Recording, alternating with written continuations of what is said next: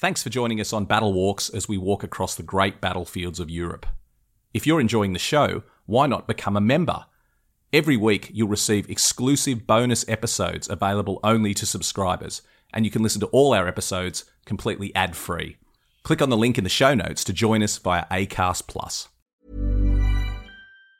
This Mother's Day, celebrate the extraordinary women in your life with a heartfelt gift from Blue Nile. Whether it's for your mom, a mother figure, or yourself as a mom, find that perfect piece to express your love and appreciation. Explore Blue Nile's exquisite pearls and mesmerizing gemstones that she's sure to love. Enjoy fast shipping options like guaranteed free shipping and returns. Make this Mother's Day unforgettable with a piece from Blue Nile. Right now, get up to 50% off at BlueNile.com. That's BlueNile.com. Burrow is a furniture company known for timeless design and thoughtful construction, and free shipping, and that extends to their outdoor collection. Their outdoor furniture is built to withstand the elements, featuring rust-proof stainless steel hardware, weather-ready teak, and quick-dry foam cushions. For Memorial Day, get 15% off your Burrow purchase at burrow.com/ACAST, and up to 25% off outdoor. That's up to 25% off outdoor furniture at burrow.com/ACAST. A Living History production. I'm Matt McLaughlin. And I'm Pete Smith. We're battlefield historians who love nothing better than getting out and walking the ground where great battles in history took place. And now we'd like you to come with us. Every week, Battle Walks will take you to one of the great battlefields of Europe. As we walk the ground, we'll dig through the pages of history. We'll uncover the secrets of the battlefields, and most importantly, we'll tell the stories of the people who fought and died there. Welcome to Battle Walks. Hello and welcome to Battle Walks, where we are walking in the footsteps of soldiers on some of the great battlefields of the world. I'm joined by my very good friend and battlefield historian, Pete Smith. Pete, great to have you back again. Hey Matt, great to be here. Moving away from the Western Front, Pete, to Gallipoli. Now, a battlefield that I think is close to the heart of just about everyone who visits it. It's an extraordinary battlefield, and really before we begin, we should just say, what an extraordinary place. The whole point of this podcast is to walk in the footsteps, virtually, to walk in the footsteps of the soldiers who were there, which I think is the most important aspect of studying history. If you want to if it makes it sound like a boring school or university, if you want to understand a little bit of what these men went through, the best way to do it is to walk the battlefields, and there is no battlefield like Gallipoli when it comes to that. It's a rugged, harsh landscape, which is, in terms of battlefields, is as unchanged as a battlefield could be from 1915. And when you walk the ground, you really are walking with the ghosts of the men that were there. What was your experience? I mean, the first time you went to Gallipoli was with me. I took you there to show you around. What's your impression of Gallipoli? Extraordinary, Matt, really. I have to say I agree entirely with what you're saying, but there's something else that I found really amazing, was it didn't really feel like I expected it to. We all have a mental image of what a battlefield is going to be. You know, you look at your photographs, you look at your maps, you look at your plans. But when I strapped on those boots and set out for that first day, and especially looked up from Anzac Cove and to the ridges, and I was blown away. I thought, this is not what I expected. And I have to say, why would I think that? Because I thought I knew exactly what it was going to look like, but and feel like. But no, very, very different, much closer, much not enough landscape, steeper, just extraordinary. And I think that's the reason to walk these landscapes, is that you need to walk them, because there's nothing better. It is always going to feel different. And I have to say, my experience is on any battlefield, that's how it feels. It doesn't feel like how you expect it to. It's different. That's why we should get out and walk them, because it gives us a whhole new perspective. And everything from the landscape to the climate is an essential part of understanding what went on there. So we're going to do lots of visits to Gallipoli. It's an iconic battlefield. It's a wonderful battlefield for walking. Another thing we should mention is that when thousands and thousands of people go to Gallipoli every year, but almost all of them do it via road. They do it either most of them on a tour coach. Occasionally they hire their own car. And I've got to say, if you do it in motorised transport, you are missing out on one of the most wonderful experiences on any battlefield anywhere in the world, which is getting out and walking at Gallipoli, because it is a battlefield that just needs to be walked. Firstly, you can do it because it's relatively compact, these areas we're talking about, but also the story just comes to life. The history just comes to life when you get out and strap the boots on and walk around. So that's what we're going to do today, and we'll do lots of walks around Gallipoli because it's one of my favourite places, just a fascinating battlefield. And this walk we're going to do is along Second Ridge. And now we're in the Anzac sector. There's three main sectors at Gallipoli. There's the Anzac sector, the Helles sector down in the south, and the Suvla sector in the north, and we'll cover those in future podcasts. Today we're doing a specific part of the Anzac sector, which is called the Second Ridge. And now the Second Ridge, very loosely, there were three ridges which extended along the peninsula in the Anzac sector where the Australians and New Zealanders fought, and Second Ridge became the front line on the day of the landing. And so it's a relatively steep-sided ridge. The third ridge behind it is even steeper, but the Australians and New Zealanders barely got to that position. This was where the front line was. And so imagine a ridge line. I mean, again, as we say on all these podcasts, get out a map and have a look where we're walking because it will make a lot more sense when you see it on the ground. But imagine a ridge line effectively with Anzac troops on the western side and Turkish troops on the eastern side. And what is now a road that goes along these main sites was the front line, was no man's land. And so it's just an extraordinary place where you can, as I said, most people drive this area and then they miss out on so much and so much that this visit can offer them. So we're going to walk Second Ridge today from Lone Pine all the way up the ridge, and we're going to see those wonderful sights. I'm excited. So we're going to start at Lone Pine Cemetery. And Lone Pine, one of the iconic places on the Gallipoli battlefield. This is the huge, predominantly Australian memorial and a massive cemetery. And Lone Pine was a feature from the first day of the fighting. And so it's on an area known as 400 Plateau. And this was an area that needed to be captured on the first day of the fighting. And the fighting on the day of the landing is incredibly complicated, and I won't dig too much into it here because we'll get way too bogged down. But basically there were a number of key landmarks. High ground, it was all about securing the high ground. And the Australians in particular in the opening days realised that 400 Plateau was essential to capture. And one of the features they could see was a lone pine, a pine tree standing all on its own. And so on the first day it was given the name Lone Pine. The Australians occupied it on the first day. And then from April 25 onwards, it became a very important part of the Anzac front line.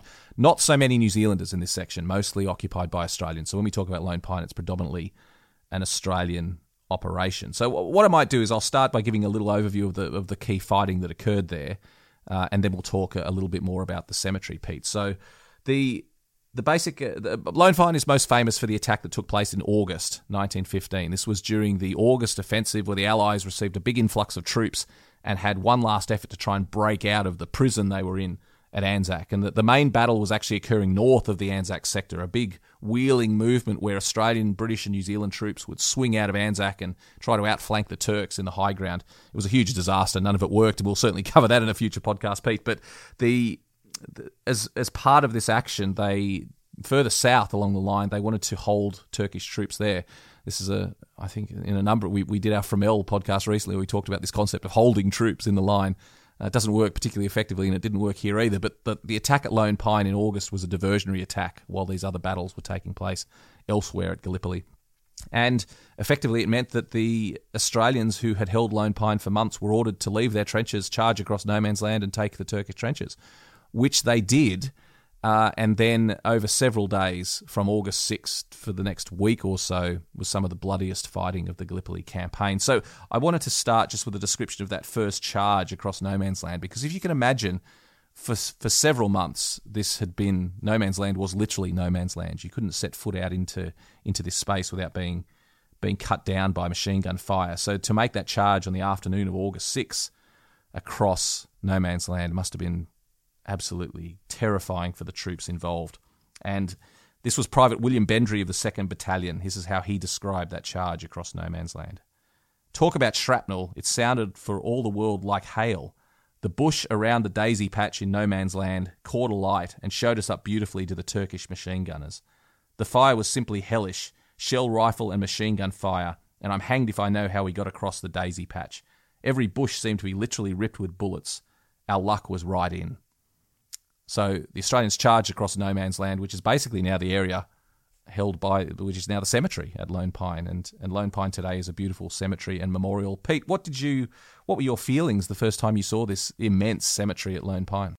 Well, I think the two things that really struck me was, first of all, that it's actually built right upon where the fighting took place. And I think that's an extraordinary aspect in its own right, that they decided to build the cemetery slap bang in the middle of no man's land. Effectively, the Australian trenches are at one side of the cemetery and the Turkish trenches are at the other. And I think the most stunning aspect of it for me is bizarre, isn't it? I suppose it's a juxtaposition. Is how beautiful it was, how beautiful that the cemetery was, the memorial was, the views from it, and yet how terrible when you knew what had happened here in such a small space. And I think that's the other really overwhelming aspect. If you're used to the Western Front and you're used to the distances it involved, very often hundreds and hundreds of meters of no man's land, and here it's tens of meters in some of the places. It's almost spitting distance. You can hear each other talking, and I think it's just extraordinary. The cemetery itself is beautiful as they all are. It's incorporating both the remains of soldiers who were recovered and brought into the cemetery, and also then the memorial to the missing. So yeah, a stunning sight in its own right. You mentioned that the memorial at the far side of the cemetery is built over the side of the Turkish lines, and this is the key feature of the fighting that took place in the week after August 6, 1915, when the battle began, was some of the most savage hand-to-hand fighting of the entire Gallipoli campaign. So the Australians, when they arrived at the Turkish trenches, found them covered with logs. The Turks had built a head cover, as it was called, with pine logs to protect the trenches. So the Australians had to prise up these logs, and then the courage to jump down into the Turkish trenches and meet the enemy face-to-face was just something extraordinary. Anyone who's been to the Australian War Memorial in Canberra will remember the wonderful diorama depicting the fighting at Lone Pine, including they have original logs there from the head cover at the Lone Pine trenches. So an iconic battle and some of the most horrific fighting that you could imagine from the Gallipoli campaign, characterised by the bayonet was used ferociously, and bombs were used as well. What they called bombs, what we would today refer to as hand grenades, but primitive bombs, jam tin bombs from the Australians, made out of old jam tins, and cricket ball bombs from the Turks, a small iron ball which looked like a cricket ball with a fuse, and that was a key aspect of the fighting. And I've got a quote here that from Lieutenant Frank Semple, which describes exactly what it was like being involved in these bomb fights with the Turks in the claustrophobic trenches of Lone Pine. They take anything from 1 to 5 seconds to explode after landing, and if you are close enough, the best thing to do is throw them back.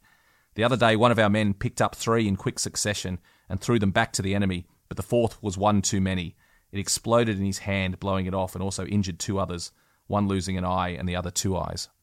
So just imagine the horror of that, and I won't get too much into detail of just what it was like at Lone Pine, but just imagine men using bayonets, bombs, fists, the butts of rifles, shovels, anything they could lay their hands on, their bare hands to fight with the Turks in the claustrophobic trenches. And by the time the fighting was over, and by the time the Australians successfully had captured Lone Pine, they had received 7 Victoria Crosses for their action there, which is more than in any other individual action that Australians have ever participated in. So just extraordinary fighting. There's some wonderful books that have been written that have described the fighting at Lone Pine, so I would suggest that if you want to learn more about exactly what went on at Lone Pine, read those books. And Pete, we will cover Lone Pine in more detail in a future podcast. This is a slight overview of the battle and the fighting in the area, and a starting point for our walk along Second Ridge, but we will cover Lone Pine in more detail in a separate podcast. Can I just go back just slightly, Matt, and just talk about the hand grenade, the bomb? I think it's fascinating, isn't it? That you think, technologically we should be by far ahead of the Turks, and yet they had proper professionally made. Yes, they were steel balls, I suspect, copied from the German design, the Kugel grenade, and were trying to make bombs out of jam tins, and so I think it's an interesting aspect that we didn't have hand grenades. We had no bomb when we started this campaign, and suddenly they became absolutely crucial. The jam tin bomb, as it becomes known, the jam tin bomb, crucial to the fighting, and for the whole of the campaign we are cobbling together our grenades, our bombs, and yet the Turks have got these steel balls that are professionally made and do the trick a lot better than, you have to say, than our jam tin bombs. So I think it's an interesting aspect, that something that we were not expecting. We thought we were technologically advanced, and yet here we are being held back by not having grenades. Brutal and primitive fighting in Lone Pine. And as I said, we'll cover the battle and the cemetery in more detail in a future podcast, but there are a number of notable graves here in the 1,167 men buried here. The only one I'm going to mention at the moment is one that I found quite fascinating, is Private Benjamin Armstrong, who has a special memorial in the cemetery. He served with the 2nd Battalion and was killed sometime between the 6th and 9th of August. Another aspect you often see on these graves, on these headstones, is a very wide range of dates because we don't know when men were killed. They went into the battle on the first day and they didn't come out. And so we assume that they were killed as Private Armstrong is here between the 6th and the 9th of August. But something that I think is fascinating about Private Armstrong is he was living in Australia at the time of the war, so felt it was his duty to enlist, but he's actually from Los Angeles. So one of the few Americans to serve at Gallipoli with the Australian forces and was killed at Lone Pine. Imagine I find it quite fascinating to imagine the reception he received from his comrades in the 2nd Battalion with his Los Angeles accent, Pete. Yeah, it's extraordinary, isn't it? And again, I'm just going to quickly just cover something. It's how do we know when a soldier is lost when he's killed, and yet we don't know when he died? Well, effectively, that's done by a roll call when the battalion comes out of the line, and that's quite difficult on the Gallipoli Peninsula because coming out of the line is not a safe. There's nowhere that's really safe. But normally you would have a parade, and the men would the officer would shout out the names of all of the men in his company, in his battalion, and if you knew that so and so had been killed, you would say so and so. Yes, I saw him. He's dead. But if you have a spread of dates, that really means that nobody answered. So when they called out that guy's name, there wasn't a single person that knew when he'd been killed. And that means that the casualties are very heavy because nobody's there to actually give you that detail of when a man is killed. And so a spread of dates is telling you something else. We're back to that little story again, that the battlefields tell you stories without actually making it obvious, and one of them is that a soldier with a spread of dates, it means that the battalion had very heavy casualties because there was nobody there that could say when he had died. There was one grave I saw at Gallipoli, Pete, that had a 2-week spread of dates. There was a 2-week gap between the two dates, indicating that a soldier had gone into action and simply not come back, and they had absolutely no idea when he'd been killed. Really quite extraordinary. At the back of the cemetery as well is the Lone Pine Memorial, which records Australian missing or soldiers who either were buried at sea or have no known grave, 4,228 of them, but also, interestingly, 708 New Zealanders who were killed in the sector before the August offensive. And so, again, when we do our follow-up, we'll talk more in detail about the Lone Pine Memorial. But if you want to find the missing from the Gallipoli campaign, they're all recorded. The Australians are recorded on the Lone Pine Memorial. The New Zealanders are recorded Lone Pine, Chunuk Bair, and a couple of other sites. There's also some Australians and New Zealanders recorded on Helles down in the southern sector, which is unusual because there was not a lot of fighting from the Anzacs down in that sector. But again, we'll talk about that when we walk Helles, an extraordinary place. So Lone Pine, you can spend hours there. It's just an extraordinary cemetery. It's a couple of different plots. There is a pine tree that has been planted there, propagated from the seeds of that was originally taken from a pine cone from the head covering at the Lone Pine trenches. So just an extraordinary place. But we're going to leave Lone Pine now, and we're actually going to head out through, we're facing the memorial at the front. We're going to head out the gate on the right. And only a year or so ago, there would have been no point doing this because if you head out the gate on the right, you have some nice views across the water and across the Anzac sector, but that was about all. But now there's something absolutely extraordinary to see there, which is the Silt Spur trenches. Now, the Turkish authorities are currently have a program going to clear up some of the battlefields and to expose the trenches that are there, and I think it's absolutely wonderful. It's been a little bit controversial because people are worried about conserving the trenches as they remain, but I think the Turks are doing it very, very well. So Turkish authorities are choosing sectors of Gallipoli and coming in and clearing the undergrowth away. They're cutting the trees off at ground level, leaving the root systems in place. So that should protect the trenches that they're uncovering in this process. So I'm not too worried about conservation. And then they're letting nature return to it over the course of a few years and then clearing another sector. So it's absolutely wonderful. And the reason it's wonderful is I never even realised there was a trench system at Silt Spur. But when I first visited it, it was extraordinary. A huge area, several hundred square metres of trenches have been uncovered. And it was the most wonderful experience I've ever had on a battlefield because I downloaded a map that the 10th Battalion had produced of the trenches that they had dug in this sector. In fact, most of them were tunnels. They weren't even trenches. They were tunnels in the Silt Spur area.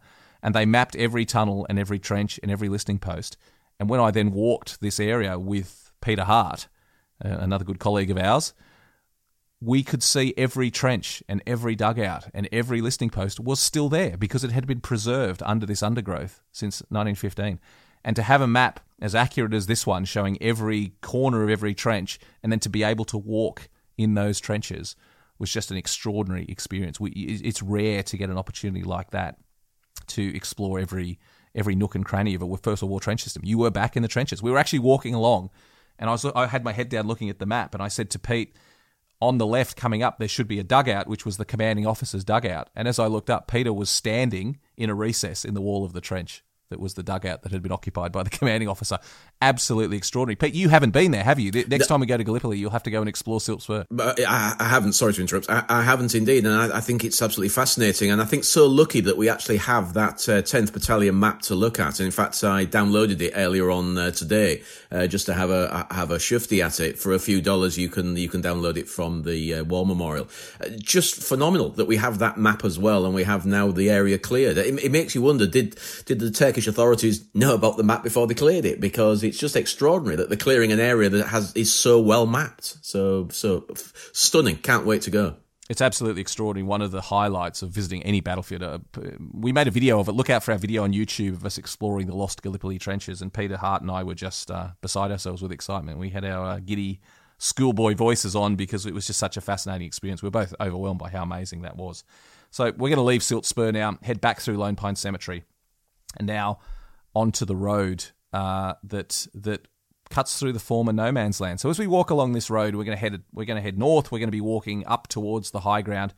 On our left, imagine the Anzac positions. On the right, the Turkish positions. And in many cases, in many areas of this battlefield, the front line was effectively the width of the road, and throwing bombs between the trenches was very, very common. Bombs and other bits and pieces that the troops would choose to throw to each other. So the Australians could hear the Turks talking. The Turks could hear the Australians and New Zealanders planning their attacks. And so as we walk along this road, the road follows the contours of no man's land. And the other thing that you should note as you walk along here is just how much the front line curved and bent back on itself. And what this meant was that there was a network of machine guns which covered no man's land. And this is why no attacks were ever successful. Several were made across no man's land during the course of the campaign. But the reason none was successful was this network of machine guns that just provided interlocking fire. And Pete, maybe you can talk to us about enfilading fire, because most of the firing of the machine guns was not done straight across no man's land. It was along no man's land, following the road, rather than shooting directly across no man's land. So talk to us a little bit about enfilading fire. Yeah, it's a very difficult road. When we walk down the road, you can see, because of that weaving, it means there are bulges that stick out. So if you're trying to cover a bulge in a line, or cover anybody trying to attack, then the best thing is not to be firing directly at your enemy as they're running towards you. So that's the easiest way to think about enfilade fire. You are not firing your gun directly at your enemy as he's running towards you. What you are doing, you are firing obliquely across no man's land, or across that space in between the trenches. And so the fire is hitting from your side. And so if you imagine, it's called enfilade fire. If you imagine you have a line of men, just for an example, they're walking side by side, moving forward in an extended line. But if you can fire from the side of them, eventually they're going to either walk into the line, be hit immediately, or walk into your fire, it's called the beaten zone, an area of landscape where the bullets are flying across or hitting, and you're going to walk into it. So you're not tracking men by aiming at them. You are waiting for men to walk into your field of fire. Now, if you have several machine guns, which the Turks and of course the Australians did have, you can get interlocking fields of fire, which means that they're crisscrossing. And so that means if you get through one, you're going to walk into another one. So it meant crossing no man's land becomes almost impossible. And here we have both sides doing it. So both the Turkish guns and the Australian guns, interlocking fields of fire, crisscrossing no man's land. It meant whichever was attacking, almost impossible to get across. And if you do manage to get through those interlocking fields of fire, you've then got to face the infantryman himself with his rifle and his bayonet, who is waiting for you to either shoot you or to bayonet you as you get across. So it's no wonder that we had no major success from either side in forcing each other back because of this interlocking fields of fire from enfilade machine guns.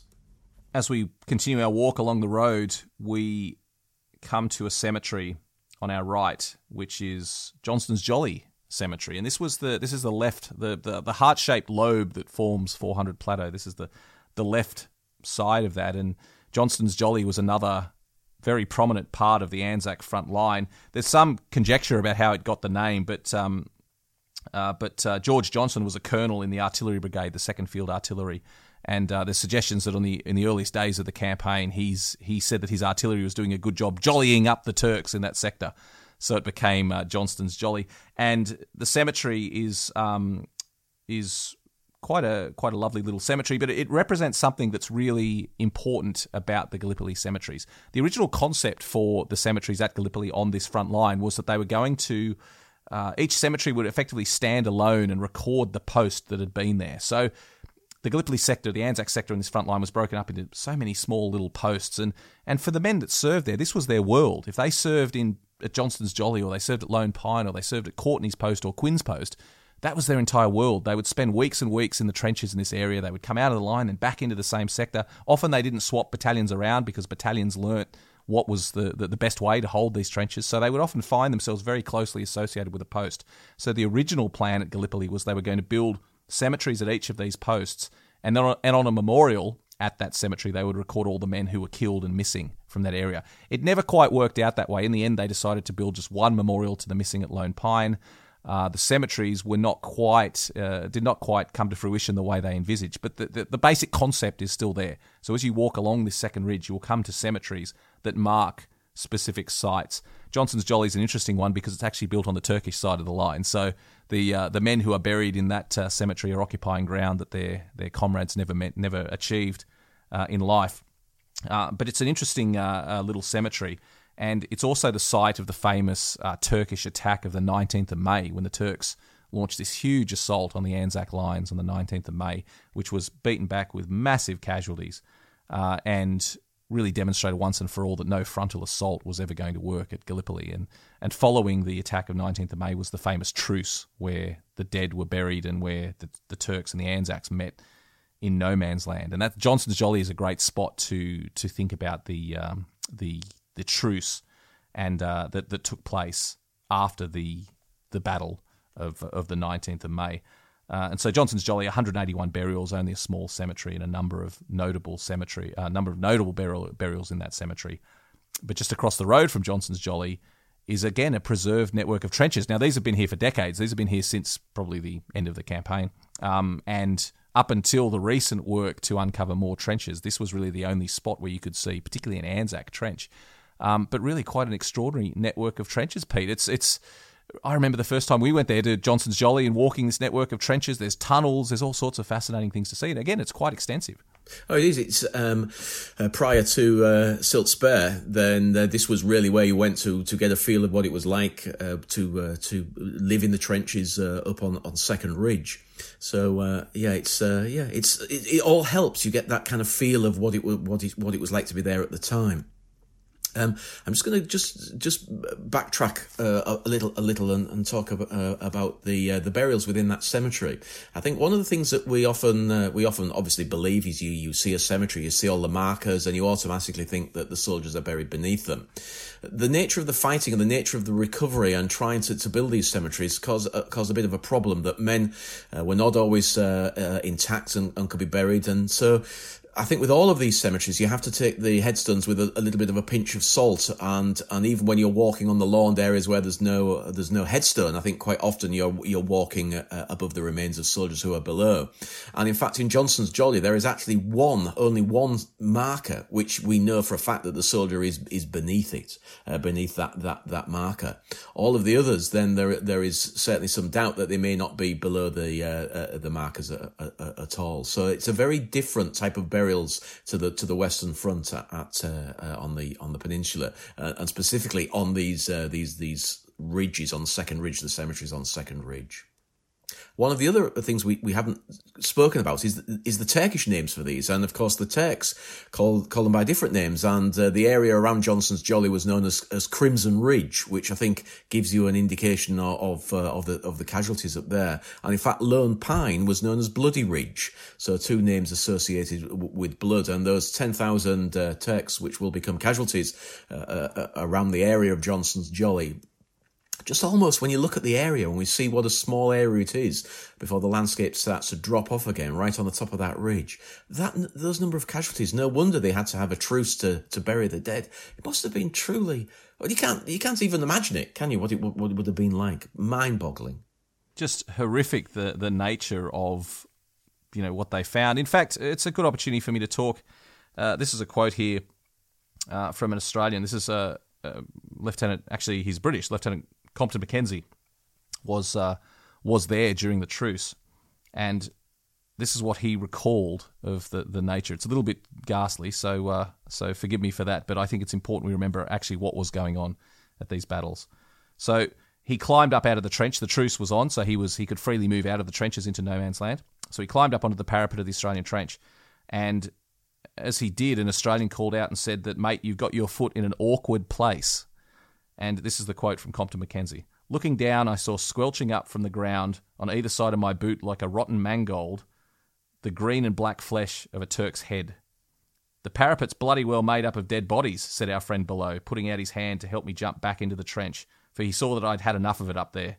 The impression which that scene from the ridge made on my mind has obliterated all of the rest of the time at Anzac. I cannot recall a single incident on the way back down the valley. I only know that nothing could cleanse the smell of death from the nostrils for a fortnight afterwards.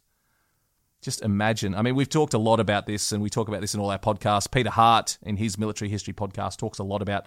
He did a whole podcast on conditions at Gallipoli, talking about what it was like to live with the stench of death permeating the food, the awful food, the flies, dysentery. Men who were arriving at Gallipoli said they could smell it long before they could see it, because it was just such a horrific place to be. And Johnson's Jolly is a perfect place to just remember that. It's hard to imagine today. It's a beautiful place today. It's just hard to imagine everything that went on. Pete, in your experience as a battlefield historian, that must be one of the great challenges, is helping people to understand just the difference in the beautiful battlefields they see today with the horror of a century ago. It is. It's very difficult, and I actually am one of the guides and historians that I don't like carrying around a load of photographs with me. I think it's better to use your voice and your imagination to try and envisage what it was like, because even with photographs, to try and mentally, when you've got that many dead, to imagine what it was like, it's not just visual; it's the smell as well. It's everything. So it is. It's very difficult to imagine what the landscapes were like, but I prefer to use a voice rather than photographs, because I think photographs, black and white photographs, don't really tell the story either. It's one of the harder aspects of a modern, beautiful landscape. And as you just said, the landscape itself is beautiful. We stand on these ridges looking down towards Anzac Cove, and it's beautiful. And it's very hard to get your head around what went on over 100 years ago on these ridges. And that bayonet wasn't on there for we often talk about the bayonet on the end of your rifle. And very often in the modern warfare, people, it's something that still is used, it's still on the rifle, but very rarely used. But by gum, at this period, fighting on these ridges, the bayonet was a crucial weapon. You didn't have the time to recock your rifle. You ran out of bombs very quickly. And that rifle and bayonet. So it's almost medieval warfare fighting on these ridges. Peter Hart, that I've previously mentioned, if you're ever fortunate enough to go to the battlefields with Peter Hart, he does operate tours there, and you should take the opportunity to travel with him if you have the chance. But he bridges that gap of time and history because he was the oral historian at the Imperial War Museum for so many years. He brings a portable speaker with him, a Bluetooth speaker, and he actually plays accounts from veterans, obviously made many decades after they were at Gallipoli, but just telling the story of what it was like to stand on a patch of ground. And because Gallipoli is so compartmentalised, it's so broken down into different areas. When a soldier says, "I was at Dead Man's Ridge," or "I was at German Officers' Trench," today you can stand exactly on that spot. And hearing these veterans in their own words describing what it was like in 1915 is just extraordinary. It's just a wonderful place. So we're leaving Johnson's Jolly Cemetery. We're leaving the trenches across the road. We're continuing along the road, and soon we'll come to a sign and a track leading down to the left to another cemetery, which is 4th Battalion Parade Ground. It's quite a steep climb back up the steps, so only do it if you're feeling fit. But if you head down there, you come to this beautiful cemetery tucked into the lee of the hill, and it is flat ground, and it's the 4th Battalion Parade Ground, and you can see why that this was a parade ground for the battalion behind the line. And there were a number of little nooks and crannies in the side of the ridge that the Anzacs would utilise for this purpose, for where troops would assemble, where they'd go back to when they wanted to rest from the front line. Obviously very close to the front lines. There was no safe place at Gallipoli. Everywhere was under fire. But this is a great example of how the troops used to assemble, and there's a cemetery has now been built there, which is a beautiful small cemetery. But there's also a track that leads down all the way back to the beach. It leads all the way back to Shrapnel Valley Cemetery, way down at the beach. And this was a track that it wasn't there during the fighting because it follows the ridge lines, and any soldier who was foolish enough to expose his head during the fighting would have been shot. But it's a track that tourists have been using ever since, and I've done it a number of times. It's quite overgrown, and only do it. Firstly, don't do it on your own. Only do it if you are travelling with someone else, particularly with a Turkish guide. It's always important so you don't lose your way. But it is quite a wonderful experience to walk back down along this path from 4th Battalion Parade Ground Cemetery all the way back to the beach. Quite an extraordinary walk back down, and gives you a wonderful view of the approach line used by the Australians to get back up to the second ridge and to the front line. But we're going to head back up the steps now. There's a tunnel we can see on the way back up the steps, Pete, just on the left-hand side as we head back up. We're going to head back up on that main road, and we're going to continue walking along. The first time I came here, Pete, I was struck by how close the front lines were. As we walk along this section of the line now, you can see Turkish trenches overgrown in the scrub on the right-hand side. It's just extraordinary to think, especially considering that you spend most of your time on the Western Front, where no man's land can be half a kilometre wide in some places, to see that we are literally 10 or 20 metres away from the enemy here.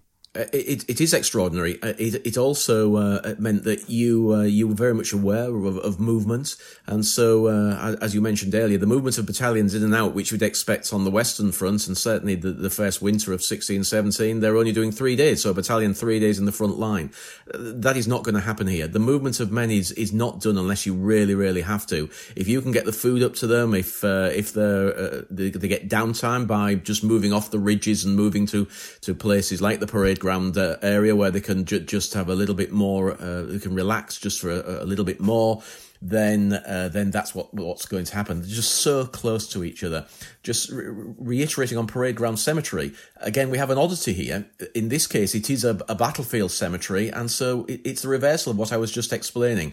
116 burials, and of that 116, only 7 are unknown. So those guys are beneath their headstones, and that's because we're just off the battlefield. We're just down the back of it, away, just slightly tucked away. And so it's a different way of burying, I suppose. They are buried individually there. So 116, but only 7 of them are unknown. Yeah, it's and that's why the grenade was also so crucial, because the lines are so close together. Grenades become so crucial because literally you could throw your grenade straight into the Turkish trench. So it was important that grenade could be thrown straight into the Turkish trench, that bomb from your trench, without it bouncing, just straight in. Just extraordinary fighting, isn't it? As we talk about it, you're just overwhelmed by this concept of what these men went through. And again, so different to what they'd face on the Western Front in the years for the rest of the war. As we continue along the road, we're going to come to a cemetery on the left, which is Courtney's and Steele's Cemetery, it's known as. And again, named after 2 very important posts in this area. So I want people to get this impression that the front line wasn't just a series of connected trenches. In many places in the Anzac sectors, the trenches weren't connected at all. What we had were these posts, these vitally important posts in key areas. Usually they'd been occupied on the first day. On the 25th of April, the Australians had dug in on one side of the ridge, the Turks had dug in on the other. And these places where the soldiers had dug in became these posts. And there were 2 posts here very close together, which were Courtney's post and Steele's post, named after officers who had been there on the opening days of the campaign.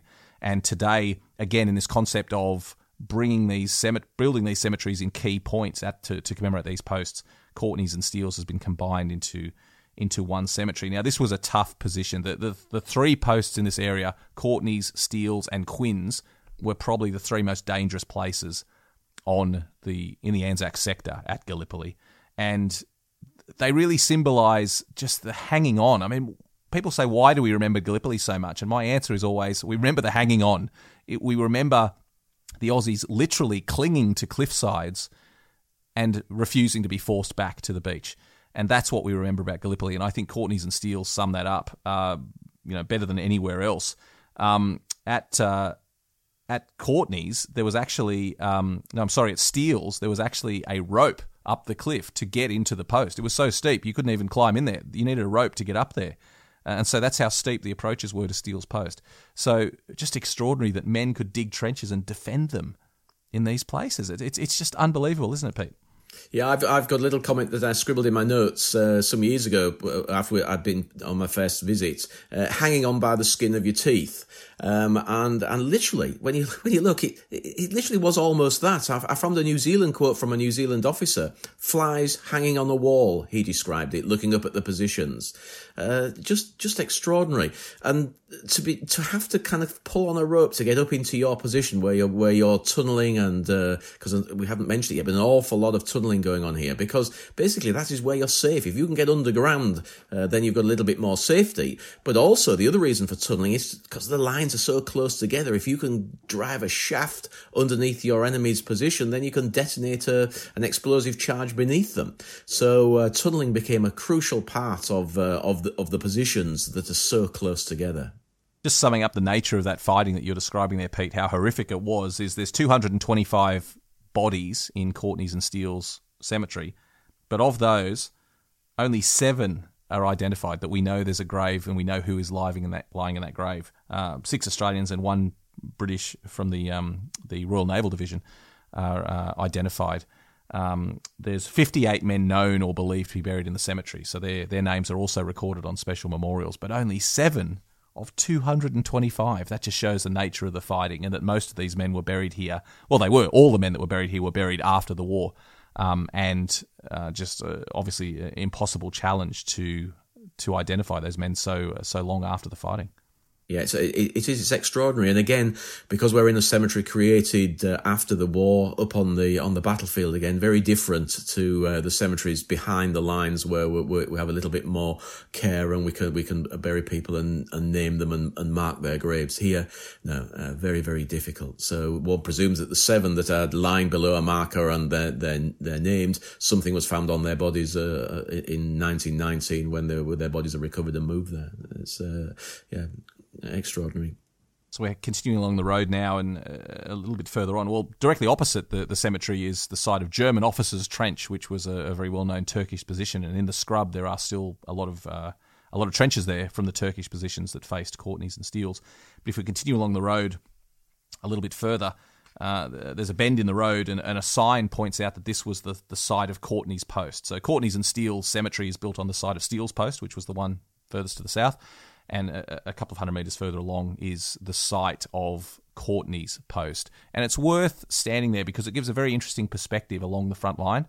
It's also worth noting there were 9 machine guns at Courtney's post alone. So earlier we spoke about enfilade fire. Nothing gives a better illustration of how entrenched, how difficult it was for forces to attack here than the fact that there were 9 machine guns at Courtney's post. Absolutely extraordinary. But Courtney's was also the scene of a pretty famous action when a bloke called Albert Jacka, a Victorian, won the first Victoria Cross that an Australian received in the war when he, during the Turkish attack on the 19th of May, the Turks managed to break into the Australian lines, and Jacka, after several men had been killed, Jacka jumped in amongst them and shot and bayoneted 7 Turkish troops, and was his officer found him with an unlit cigarette hanging out of his mouth and his face flushed, and Jacka said, "I managed to get the beggars, sir." And Jacka was awarded the first Victoria Cross to an Australian of the First World War.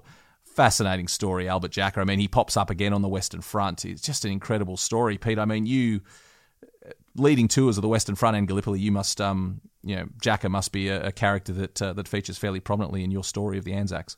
He does. He features even more than you imagine, because I can almost from the back of my garden I can see where he potentially could have been awarded a second Victoria Cross fighting at Poitiers in 1916, but was not quite controversially was not given or was not awarded a second Victoria Cross, a bar to his Victoria Cross. So he's a real character on the Western Front. But this is where it all starts. I often, when I read the account of this fighting and the fact that he was able to kill so many men, it's very hard to, again, how does that happen? How can one man overcome so many men and survive? And I think in the old-fashioned days, we'd have called him a berserker.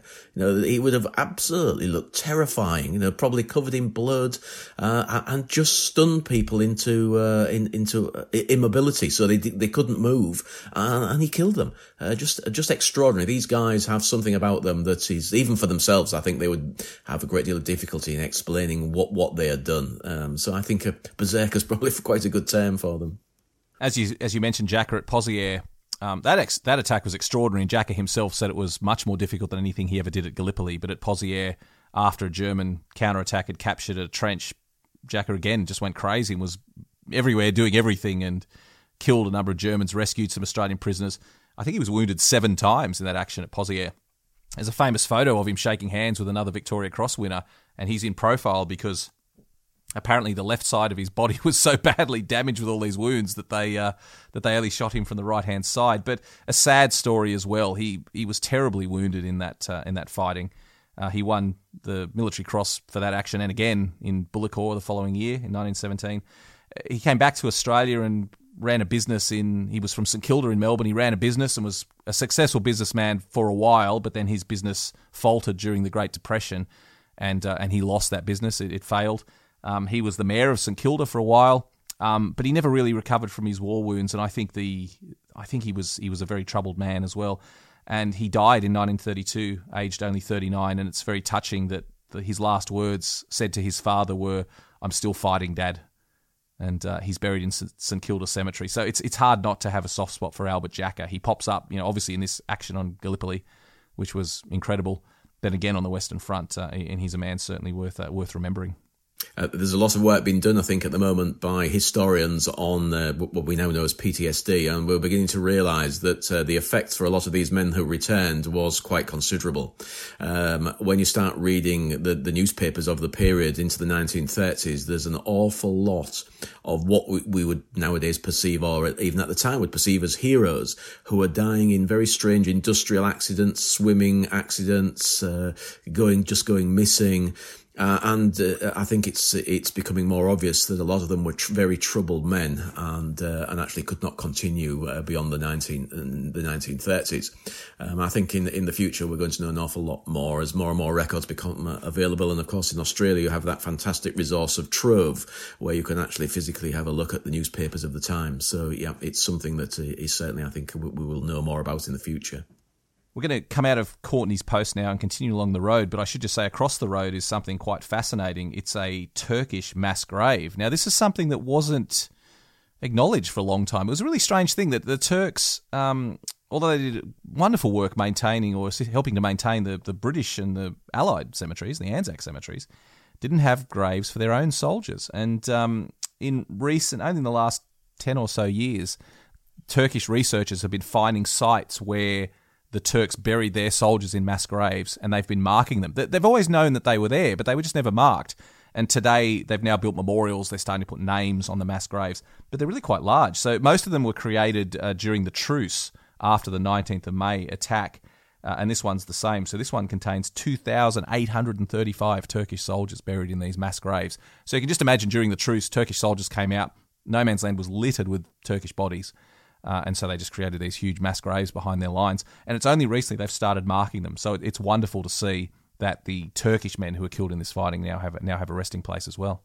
I think it's interesting, Matt, isn't it? Is that they didn't bother looking for the mass graves, and yet they created kind of notional cemeteries, mock-up of cemeteries almost. So you get these headstones at various locations on the peninsula where it looks like they are big Turkish cemeteries, and in fact there's nobody there at all. They are just notional headstones repeating over and over again, which are very visual. And so they'd created these, and yet hadn't bothered, and bothered's not quite the right term, but hadn't looked or tried to actually locate where the proper graves are of the men.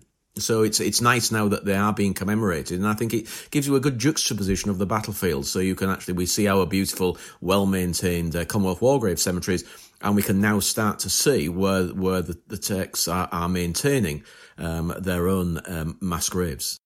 It's wonderful to see. In recent years, I think Turkish people have rediscovered Gallipoli for good and bad reasons. It's also politicised a lot in Turkey, but it's great that there's some wonderful historians now in Turkey researching the Turkish records and trying to tell more of the Turkish story, because it seemed for a long time, even from the Turkish perspective, it was all about what the Allies were up to, and the Turks themselves didn't really feature very prominently in the story. So it's wonderful to see that's being redressed, and that the men who were killed in the fighting, so many Turks killed in the fighting, are now being their resting places are now being marked. But back onto the road, we continue along, and eventually on the left we come up to Quinn's Post, Cemetery. Now, Quinn's Post, one of the most famous, probably the most famous of the triple posts in this sector, from Steeles, Courtney's and Quinn's. Quinn's was probably the most famous. This was insanity on a battlefield. Quinn's Post was in the narrowest part of the ridge line. It was an impossible position to get to. I've climbed up from Monash Valley below it. I've climbed up to Quinn's, and it's an impossibly steep, difficult position, and extraordinary to think that the Australians could cling on there for 8 days, let alone 8 months. I don't know. I honestly don't know how they did it. It is actually mind-boggling. I mean, the Turks knew it as Bomb Ridge for the obvious reason that here there is absolutely no doubt that you could throw your bomb, your grenade into your enemy's trench, and that's what they did all day. All day they just threw grenades to each other.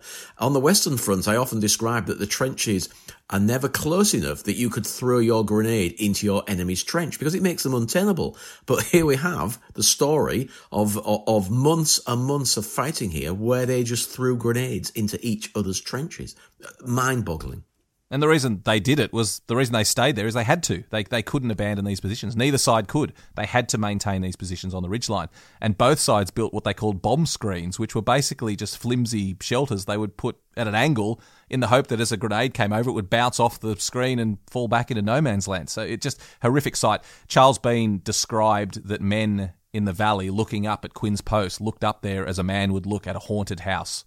Yes. It's some of the most horrific close quarters fighting, and Quinn's has come to symbolise everything that represents the horror of the fighting in these cramped frontline positions at Gallipoli. And today, following on from that, again, that process of building cemeteries to commemorate these posts where men so valiantly fought and died, is Quinn's Post Cemetery, and it's the last in this chain of battlefield cemeteries. So after the war, they collected more than 200 bodies from the immediate area and began this cemetery. Today, there's 473 graves in this cemetery. So quite a large cemetery for these battlefield posts. 294 of the 473 are unidentified. So again, actually a surprisingly large number of identified bodies in this cemetery, considering just the horrific nature of the fighting. They also brought in graves from nearby Pope's Hill and other sectors in the immediate area. But Quinn's is a lovely cemetery, quite large, but it also offers extraordinary views down Monash Valley behind it, named after who was Colonel John Monash, who on the Western Front in 1918 became the commander of all the Australian forces. So extraordinary views from Quinn's back down Monash Valley. It's probably worth mentioning John Monash here, Pete, again, another yep. Australian that you have a long association with because of both Gallipoli and the Western Front. Yeah, indeed. The valley named after him. I think, is he a brigadier at this point? Not sure. He's commanding a brigade. I know he's a colonel. Colonel, but he's commanding a brigade. Yeah. So the valley behind named after him, and as Matt quite rightly said, the view from the corner of the cemetery is it's extraordinary when you just step over the wall and look down, and you think, I don't know what to say, really. It is absolutely mind-boggling. It's one of those locations where suddenly everything starts to fall into place, and you can understand really the horror of holding on to this position here and how difficult it was. We were just talking about the number of machine guns earlier that we'd placed along these ridges to get that enfilade fire. It's fine getting the machine guns into these positions, but you imagine the amount of ammunition that's got to come up on a daily basis. How many bombs have got to get up here on a daily basis? It's just extraordinary. The amount of effort that was needed, not just the frontline men, the guys that are bringing up the supplies, the food, the water, everything else, to keep men in these precarious, balancing on the edge of the ridge positions. Mind-boggling. You can spend a lot of time in Quinn's Post. The graves there tell the story of fighting all the way along this sector. But make sure you do that. Spend some time in the cemetery and then do go to the back and then look down. Just extraordinary views back down across Monash Valley, all the way back to the beach. It's just a wonderful spot. And just imagine men crammed into terraces on the hillside below you, trying to just hang on in this spot. Really one of the most horrific spots of the entire Gallipoli campaign. And dead bodies everywhere. Australian, New Zealand, Turkish, British. Just a truly horrific place to be. As we leave Quinn's Post, up ahead there's a really bit of a complex it's become now of Turkish souvenir stands, and there's a Turkish memorial there. But on the right-hand side of the road is a very large, what appears to be a cemetery. And Pete, this is what you were just describing. It's the 57th Regiment Memorial, and it looks like a large Turkish cemetery. But as you said, there's no graves here, only headstones. It's extraordinary. It's quite a beautiful thing to look at in a way, and yet very different to everything else that is built within the area. It was only completed in 1992, so it's fairly recent, really. But and it certainly stands out from almost anywhere on the peninsula. You can see this memorial to the 57th Regiment. But I actually like it in a way because prior to it being created, then there was so little to from the Turkish perspective of what was going on here, and it is very visual. They like their visual imagery, so it's a visual because of the number of graves that are not graves, but give the impression of how many people were killed here. And then with the memorial commemorating the 57th Regiment, which was the first regiment to really to face the Anzacs as they climbed up the ridges here. So it's very relevant, and yet very different. 57th was famously led by Mustafa Kemal, who had become Kemal Ataturk, the father of the Turks, the founder of modern Turkey. And so this was really where he made his fame as a soldier leading the 57th Regiment. And this was where on the opening day he said to his men when he ordered them to counterattack, he said, "I don't order you to attack, I order you to die," was the famous quote from him. And the 57th Regiment did a wonderful job holding up the Anzacs and preventing the Anzacs from taking that ground. Wonderful probably isn't the right word, but they did a sterling job in stopping the Anzacs, and was the main reason that the Anzac advance did not proceed in this sector. But it's a funny thing, the 57th Regiment Memorial. I'm glad they built it because, as you say, you can see it from every part of the Anzac sector. So when you're down in some valley and get lost, you can always look up and see this tower of the memorial. But I always thought it was odd. In the early days when I was visiting Gallipoli, I always thought it was strange that they'd spent all this time and money building a fake cemetery when the real cemeteries were only a couple of 100 metres away, but completely unmarked. They were marked on maps, but they only on historic maps. So we did know that there was a mass grave at the bottom of that hill, for example, but it was completely unmarked, and therefore, but then they spent all this time and money building a big memorial. It's a different way of doing it, and we can't blame the Turks for that. It's their country, and they can do what they like. But I think the only thing to say about it is there's a little bit of propaganda. There's plaques in there that tell the story in both Turkish and English about what went on, and there's a little bit of propaganda that gets put in there.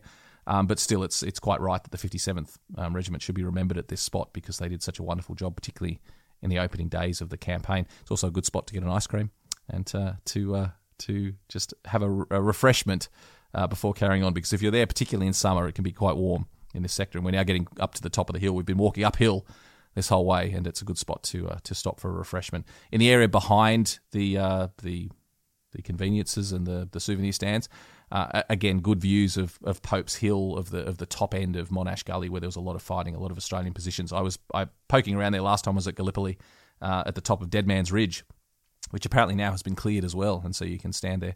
But it was all scrub when I was there, and there was quite a large amount of Turkish barbed wire in the scrub there. Big, thick, nasty barbed wire, still very, very sharp. So just be careful if you're going to go bush bashing at Gallipoli, because there still is barbed wire and all sorts of nasties. The scrub itself is pretty nasty as well. So always wear long pants and long sleeves when you are bush bashing at Gallipoli. We're going to continue along the ridgeline, Pete, now, and we're going to take a left turn down a dirt road, and this takes us down the spur that is Russell's Top and Walker's Ridge.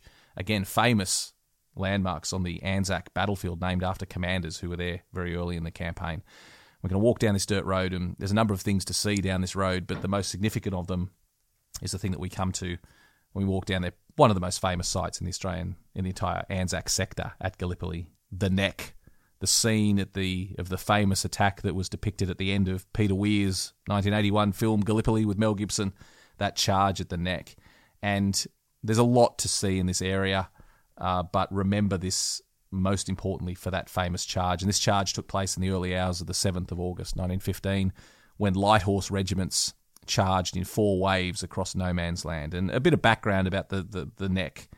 It was depicted in the film, which is where most people know about their history. It was depicted as a diversionary attack. It actually wasn't a diversionary attack. The attack at Lone Pine that was taking place was the big diversion. The attack at the Neck was a minor operation, which was, the expectation was New Zealand troops who'd been involved in the big flanking attack north of Anzac that I described earlier were going to capture Chunuk Bair, the high ground, and they were going, once they'd captured that high ground, they were going to come charging down the ridgeline and attack the Turkish trenches from behind. So in order to assist them, the light horsemen who had held the Neck for several months were ordered to just launch what would be a fairly limited attack across the narrow strip of no man's land at the neck to take the Turkish positions and help the New Zealanders in their attack. I should mention the reason it was called the neck. The neck is an old Afrikaans word which was adopted from the Boer War, which just meant a very narrow strip of ground, a narrow saddle in a hillside. And that describes the ground at the neck perfectly. It is a very narrow strip of land with precipitous cliffs on both sides. And so because of that, this attack that the Light Horse were ordered to make, there was about 500 or 600 men who would participate in this attack, but because the ground was so narrow, they were ordered to attack in 4 waves of about 150 men each. And the idea was the New Zealanders would come charging down the slope, the Turks would be attacked from behind, and then at the same time, to cause confusion and to take the ground, the Light Horsemen would charge and also take the trenches at the neck. But of course, the New Zealanders were held up in their attack. They did not succeed in capturing Chunuk Bair. And so the New Zealanders were nowhere to be seen at 4:30 a.m. on the 7th of August when the time for the attack came. And yet, inexplicably, criminally, I would say, the Light Horsemen were still ordered to attack. And in 4 waves, they left their trenches and they charged across no man's land into withering Turkish fire. And I just cannot help but think, Pete, about the waves that came after. I mean, the first wave at least didn't know what they were getting themselves in for. But the waves that came afterwards, to be ordered to go out having seen all of your mates just cut down in those opening waves, just extraordinary bravery. I mean, Charles Bean called it one of the most courageous and futile attacks Australians ever undertook, and I think that sums it up pretty well. I think it's appalling. It's I remember the very first time I went there, and there's having explored battlefields for many years. There's very few places where it really gives you a feeling of true horror. And I think, again, my understanding of the battlefield wasn't correct. Again, the width of the attack, the landscape they had to cross, the gullies on the sides, where the Turkish machine guns were, it's just appalling and just horrific. And knowing that the waves went out one after another, and as you said, Matt, the later waves being very much aware of what was going to happen, because most of them were not even clearing the trench; they were being blown back into the trench by the weight of fire. Just truly appalling and unbelievably brave that they just went ahead and attacked, to the extent where the 4th wave, they were trying to get them to stop, and the 4th wave almost went by itself. Because it felt it had to. It felt that the previous 3 waves had tried, and they had to give it a go, even knowing what was coming. And the stories of men trying to protect young men, using their own bodies as shields. Just so many stories connected with the fighting there. And the final terrible aspect is that their bodies could not be reached again, and we have one of those situations, as we've discussed, where in previous podcasts, where the bodies had to be left, and they will still be there at the end of the war. That's the time again when we can at last clear the battlefield of all of the dead. Just a terrible, moving story. It's really quite horrific, isn't it? And here's an account of Sergeant William Sanderson, who was in the charge and was actually one of the few men to survive. Here's what he said about the charge at the neck. The Turks were too deep in the trench ahead. There was at least 1 machine gun on the left and any number in the various trenches on the chessboard. And I'm going to interrupt that quote to say this is the thing we should remember, that most of the fire wasn't coming from the Turkish positions at the neck. It was coming from, as we described before, enfilade fire coming mostly from the right, just scything along no man's land and hitting the men from the side as they left their trenches. And so back to Sanderson. The men who were going out were absolutely certain that they were going to be killed, and they expected to be killed right away. The thing that struck a man most was if he wasn't knocked in the first 3 yards. Trooper Weston on Sanderson's right fell beside him as they got out of the trench, knocked back into the trench. Trooper Biggs also fell next to him. Sanderson went all he could for the Turkish trench. Trooper Hill, running beside him, was shot through the stomach, spun round and fell. Sanderson saw the Turks close in front and looked over his shoulder. 4 men were running about 10 yards behind, and they all dropped at the same moment. So just horrific stuff. So 550 men attacked at the neck, 234 were killed, and another 138 wounded. So just devastating losses for the 8th and the 10th Light Horse regiments from Victoria and Western Australia. Just extraordinary. And then, as you said, Charles Bean, who went to Gallipoli in late 1918, early 1919, went up there and found the bones just lying out there in an area the size of 3 tennis courts, he called it, the bones of all the Australians who'd been killed. So they formed the cemetery The cemetery is quite extraordinary that is there today. It's basically just an empty grass area that occupies Charles Bean's 3 tennis courts. But there are actually 316 men buried beneath your feet in the cemetery when you stand there. So there are only 5 headstones in the entire cemetery, but there are 316 men buried there. And interestingly, none of the headstones relate to men killed in the charge at the Neck. They were headstones from men who were buried there, killed at different times during the campaign. And so effectively, it's almost like we mentioned on the previous podcast, we mentioned VC Corner Cemetery at Fromelles, which is a cemetery of all unknown soldiers. It's very similar to that. The Neck is the Gallipoli equivalent of VC Corner Cemetery, a cemetery where a lot of men are buried, but there are no headstones marking their graves. I find it very strange because you're absolutely right. I compare it always with VC Corner on the Fromelles battlefield because it's flat and there are very few headstones, but it's very different at the Neck. The Neck makes me feel uncomfortable somehow because we know where a lot of the bodies are, all the bodies that are buried at VC Corner, even though they've got no headstones. But here they really don't know where the remains of most of the soldiers that are buried beneath us on the Neck. And there's something about it makes me feel uncomfortable. I can't really describe it. I just feel uncomfortable. I think these men deserve a little more. It is a place that I find quite sad when I stand there in the middle of the cemetery. It was an absolute tragedy, and it's well reflected in the cemetery today. I think everyone that goes there feels the weight of that disaster that took place at the Neck. Just extraordinary bravery and a terrible story.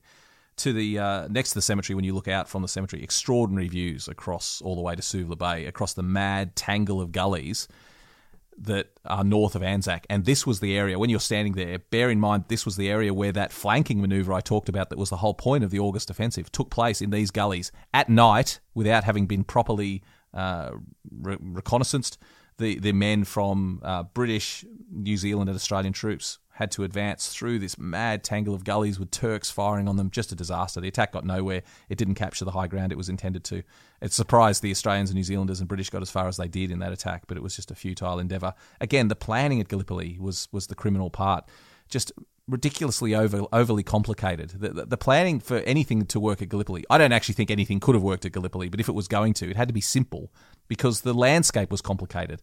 Any movement was very complicated at Gallipoli. Trying to get messages and troops to where you wanted them was going to be difficult, therefore the planning had to be simple, and it was the exact opposite. The planning for everything at Gallipoli was ridiculously overly complicated and led to tragedies like the one we see at the Neck. There's a number of other interesting sights to see at the Neck.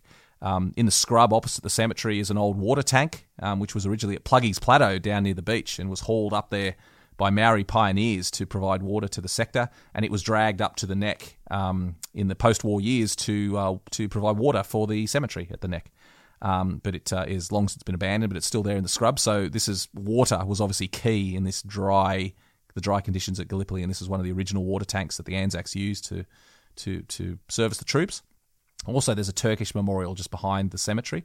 And it's a bit confusing, this one. It's supposed to be a memorial to a man who was killed on the day of the landing and held off the Anzacs and died with his sword in his hand. That's actually not the case. The memorial, it's changed over the years. The memorial itself has changed. The base is original. The memorial itself has changed. Originally, this was a memorial to Turks who were killed during the evacuation of Gallipoli because as a last parting gift, and I think rather unsportingly, the Anzacs detonated a mine beneath the trenches at the Neck as they departed and killed about 70 Turks. It was pretty unnecessary because there was not much that could have been done from the Neck at that point when they were evacuating. But anyway, they let off this mine beneath the Turkish positions. They killed 70 Turks, and this was originally a memorial to those Turks. There was also a memorial at Lone Pine, and there was another one at North Beach in the same style. Those ones were torn down by British troops who occupied the peninsula after the war, but fortunately they left the one at the Neck, and it's still there. So it's not a memorial to an individual, it's a memorial to those men who were killed in that mine explosion. And I haven't seen this for myself, but recent discussions from other historians have said that in the car park in front of the cemetery, you can actually see a large dip in the ground, which is the crater from where that mine was detonated. And so that memorial remembers those unfortunate Turks who died in the very closing stages of the Gallipoli campaign. And we head now down the road. Again, great clearance work has gone on here to expose the Australian positions where the light horsemen attacked from. So you can now stand in those cemeteries, in those trenches where the men who are now buried in the cemetery launched that attack from, and you can start to get a feeling of what it must have been like to stand in those trenches as men fell all around you. And as we continue on down the road, we come to another beautiful cemetery with wonderful views out across the northern sector of Anzac. And this is Walker's Ridge Cemetery, just a small little battlefield cemetery made at about the time of the neck fighting. This one was made during the war, so not a later cemetery, and a beautiful cemetery offering wonderful views out across that landscape to the north. Pete, what did you think when you saw that landscape to the north of Anzac where this attack had taken place in August? Yeah, extraordinary. I mean, the views from here are extraordinary, and the view from Walker's Ridge is probably, I think, one of the best views on the whole of Second Ridge. The view right the way across. As you were describing, where that attempt to swing the Turkish line and the New Zealanders as they're fighting in that low ground there, just extraordinary. And I mean, I think one of the things we haven't talked about is the different weather conditions that you can experience this in. And I've experienced it mainly in the summer, and I actually quite like to go in the winter to see what it feels like being on these ridges in the winter as well. But yeah, it's just a very, very moving sight on Walker's Ridge. So there's 92 men buried in Walker's Ridge Cemetery, 40 from New Zealand, 12 from Australia and 1 from Britain, and all but 16 of the graves are identified.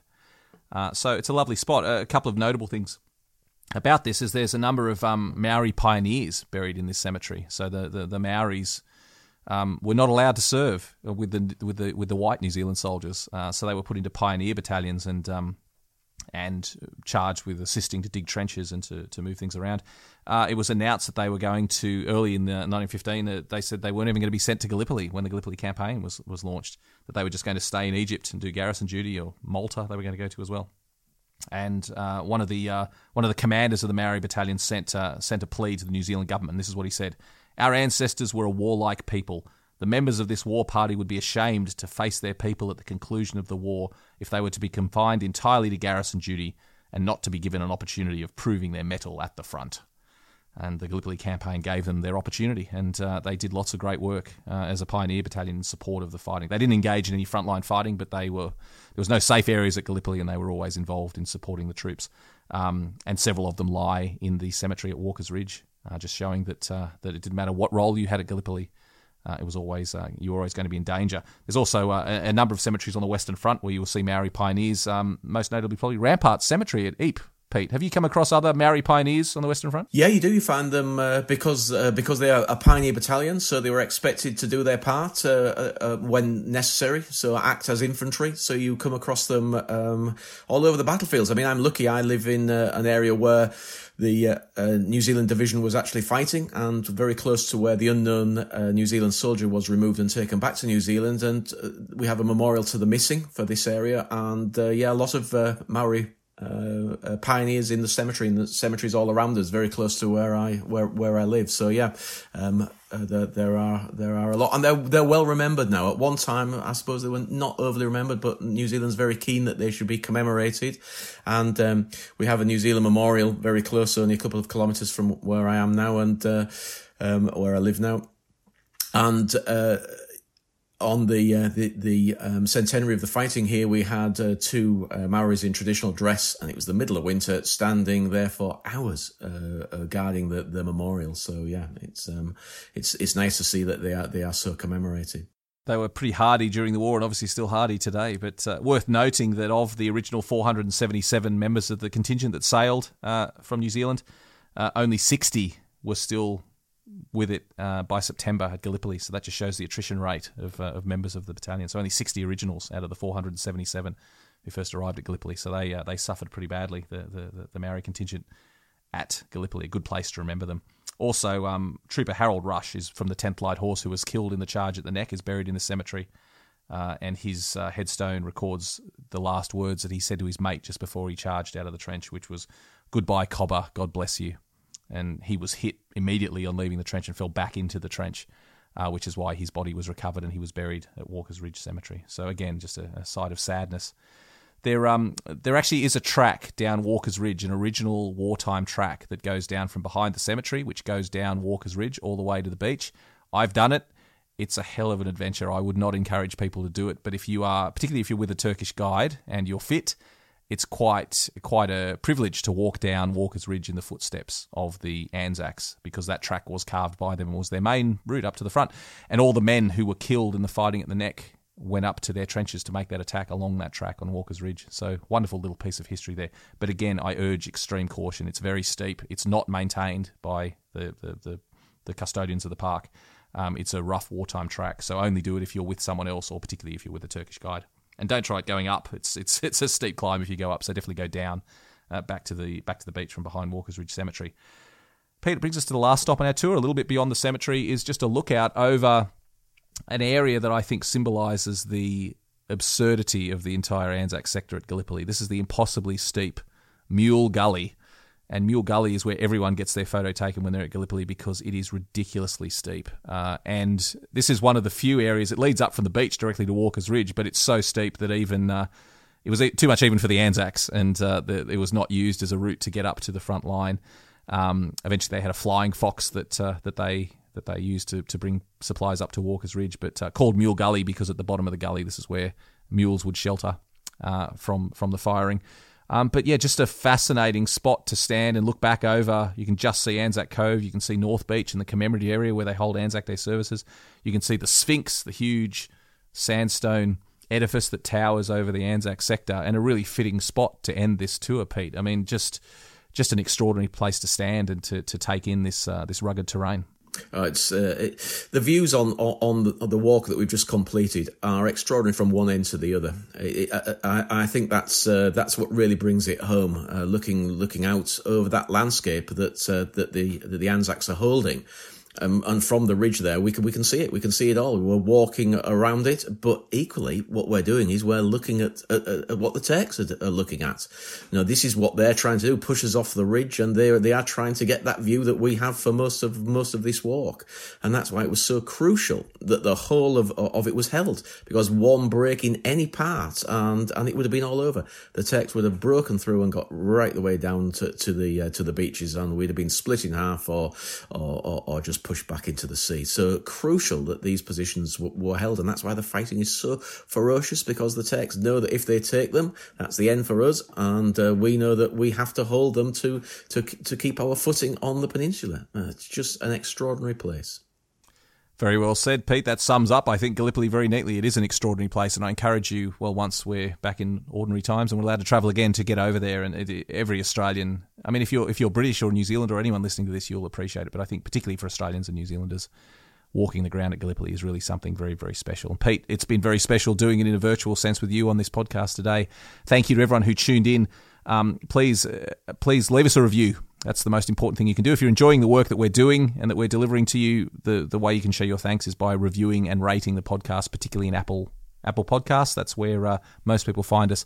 Please leave a review, leave a 5-star rating, and do tell your friends and tune in next week, because we've got more wonderful battlefields coming up and great stories of the men who fought and died on these battlefields all over the world. Pete, thank you so much for joining me. It's been wonderful. Pleasure. Very enjoyable.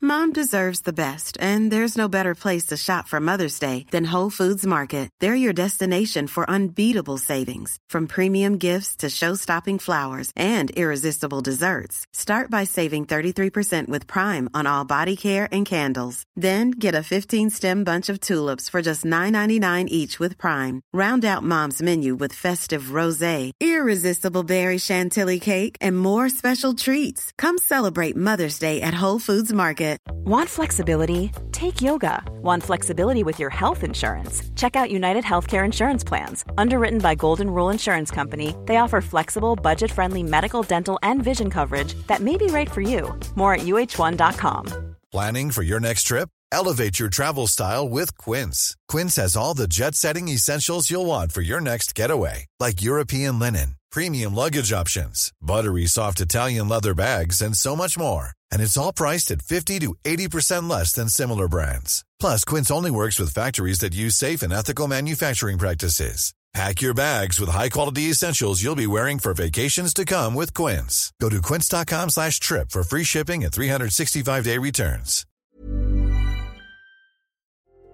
Thanks for listening to the podcast. If you would like to support the show, there's a couple of ways you can do it. Firstly, you can become a member. For a small monthly fee, you can subscribe to the show and listen to every episode ad-free, and also receive exclusive episodes directly from Pete and I. So see the link in the show notes to sign up at Acast Plus and become a member of the show. Also, if you want to make a one-off contribution, you can now buy us a coffee. Visit buymeacoffee.com/battlewalks and you can make a small contribution there. See you next week.